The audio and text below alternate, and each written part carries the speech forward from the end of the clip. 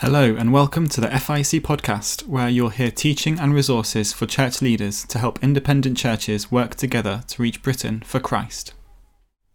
The Queen's speech to Parliament in May 2021 announced plans to bring forward legislation to ban conversion therapy. Though there are many practices evangelical Christians should rightly reject as abhorrent, there is also a real threat to ordinary gospel ministry. In this episode, you'll hear FIEC National Director John Stevens speaking to Paul Hammond on UCB's Friday Roundup on the 19th of March 2021.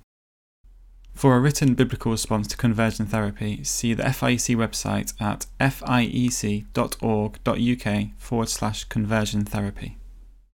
We're taking a look back on the week with my guest today. He is John Stevens from FIEC, the Fellowship of Independent Evangelical Churches. And on John's list of topics today is an issue that I think has caused a lot of Christians concern this week in terms of a government decision, what the government are going to do, and what implication it might have for us. Lots of denominations, I know, have been sending out messages to their people and their church leaders to give some thought about this and some prayer to this. And indeed, we're going to be chatting around about 11:15, so just over half an hour's time. We're going to be chatting to the Evangelical Alliance about this subject and getting more detail from them on what they're doing and what they're calling on us to do to stand alongside them. But it is the proposed ban on, well, it's been called conversion therapy.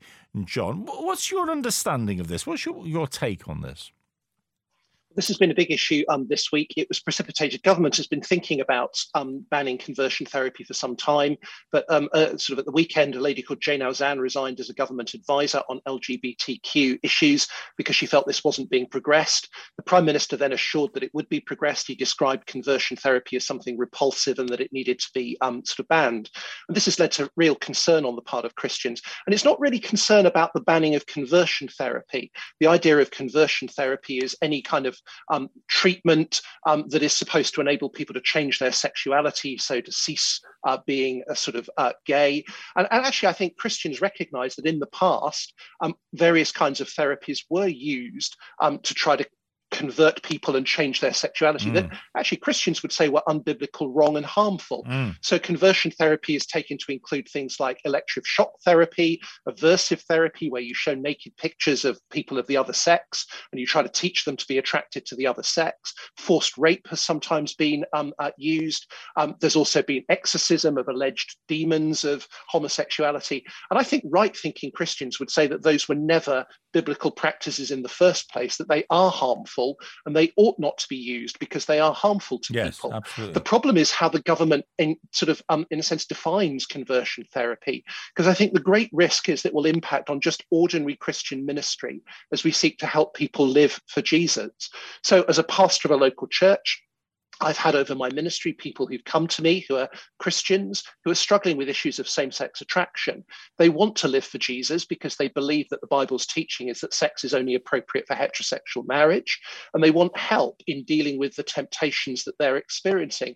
Now, some of them might describe themselves as gay because they have those temptations. Others would describe themselves as simply same-sex attracted. But as a pastor, I want to help them to be able to resist temptation and live faithfully for Jesus, which in many of their cases will mean living a celibate life. So I want to pray with them. I want to be able to share what the Bible teaches to encourage them.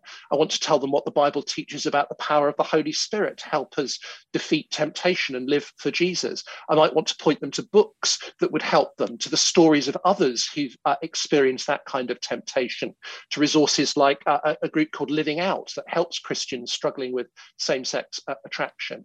And the problem is the way the government thinks of conversion therapy, or the way that they're seeming to define it, would make all of that illegal, which might have the implication that as a pastor, I would be facing criminal action simply for wanting to help somebody who is a Christian member of the church, who's wanting help to resist same-sex attractions because they want to live faithfully for Jesus. So as much as anything, it's a question of definition. Yeah. And I think the problem is that for some of the activists, they really feel that any attempt to help people with same-sex attraction to resist that attraction is abusive and harming them and denying their gay identity.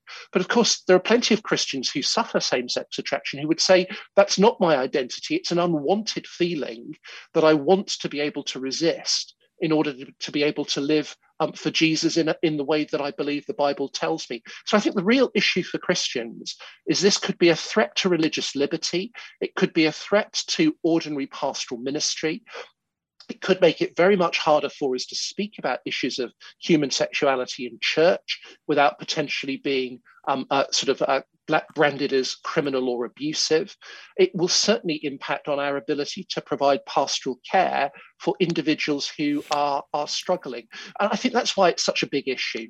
Of course, one of the things that we do have to recognise is that over the years, the way that we have spoken about this issue of same-sex attraction and the way that we have spoken about the LGBT community and the way that we have reacted to this subject within church has not always been well thought out, has it? We haven't always reacted with the most tactful or sensitive phraseology in how we have described people or how we have responded to the issue. So you can understand why there is this sort of desire to cover all the bases.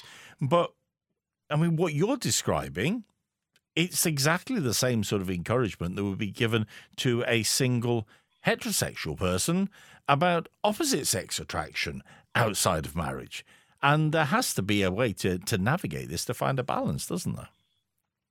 I think you're exactly right. And as Christians, one of the reasons why this is very difficult for us to engage in is because we have spoken very badly about homosexuality in the past. Christians haven't got a good track record of granting other people freedom. So we've wanted to criminalize homosexuality. We've been restrictive on allowing people to live their lives, even when they're not part of the church and they wouldn't be professing as Christians. We've failed to understand the distinction between homosexual practice and the temptations that people have, same-sex attraction. We've not subtly thought about the differences. We've sometimes even denied that there have been people within our own church communities who are struggling with same-sex attraction. So much of this comes against a background of what is perceived to have been the intolerance of Christians over many generations. And for those who are campaigning for this new law to be introduced, they see it as part of the liberation from a restriction that we've imposed on them. At the same time, I think some of the people at the forefront of it are those who want to redefine Christian teaching. So part of the challenge is the division within Christianity. So there are Christians who want to say the Bible doesn't teach that marriage is only exclusively for heterosexual relationships. And it becomes particularly difficult because some of the most vocal voices are people who would say they're Christian, but would say that the Bible doesn't say that homosexual relationships are wrong, that they should be accepted. And therefore, they feel personally attacked by Christians who are saying that to follow Jesus means to keep sex only for heterosexual marriage. And of course, their voices are very powerful, and it fits with the entire victim identity sort of culture of today's society. And I suppose that's why.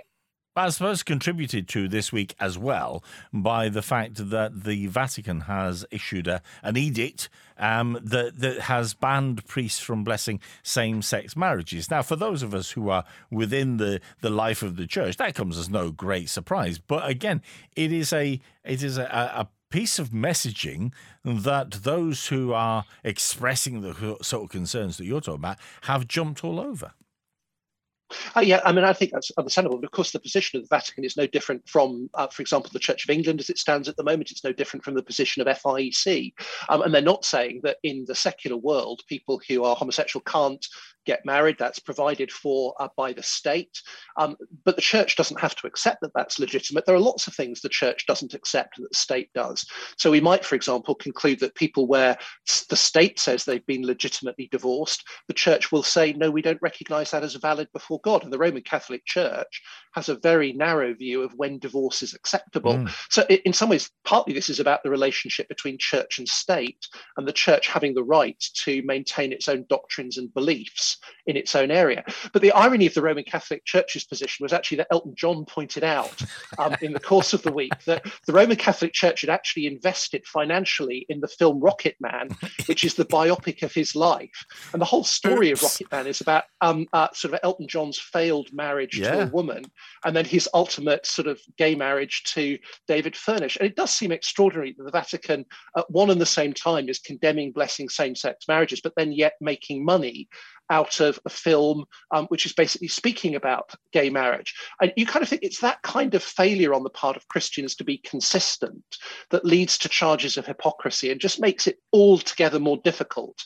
for us to be able to make a winning case for what the Bible teaches and for our freedom to believe and practice what the Bible teaches, to be preserved and protected.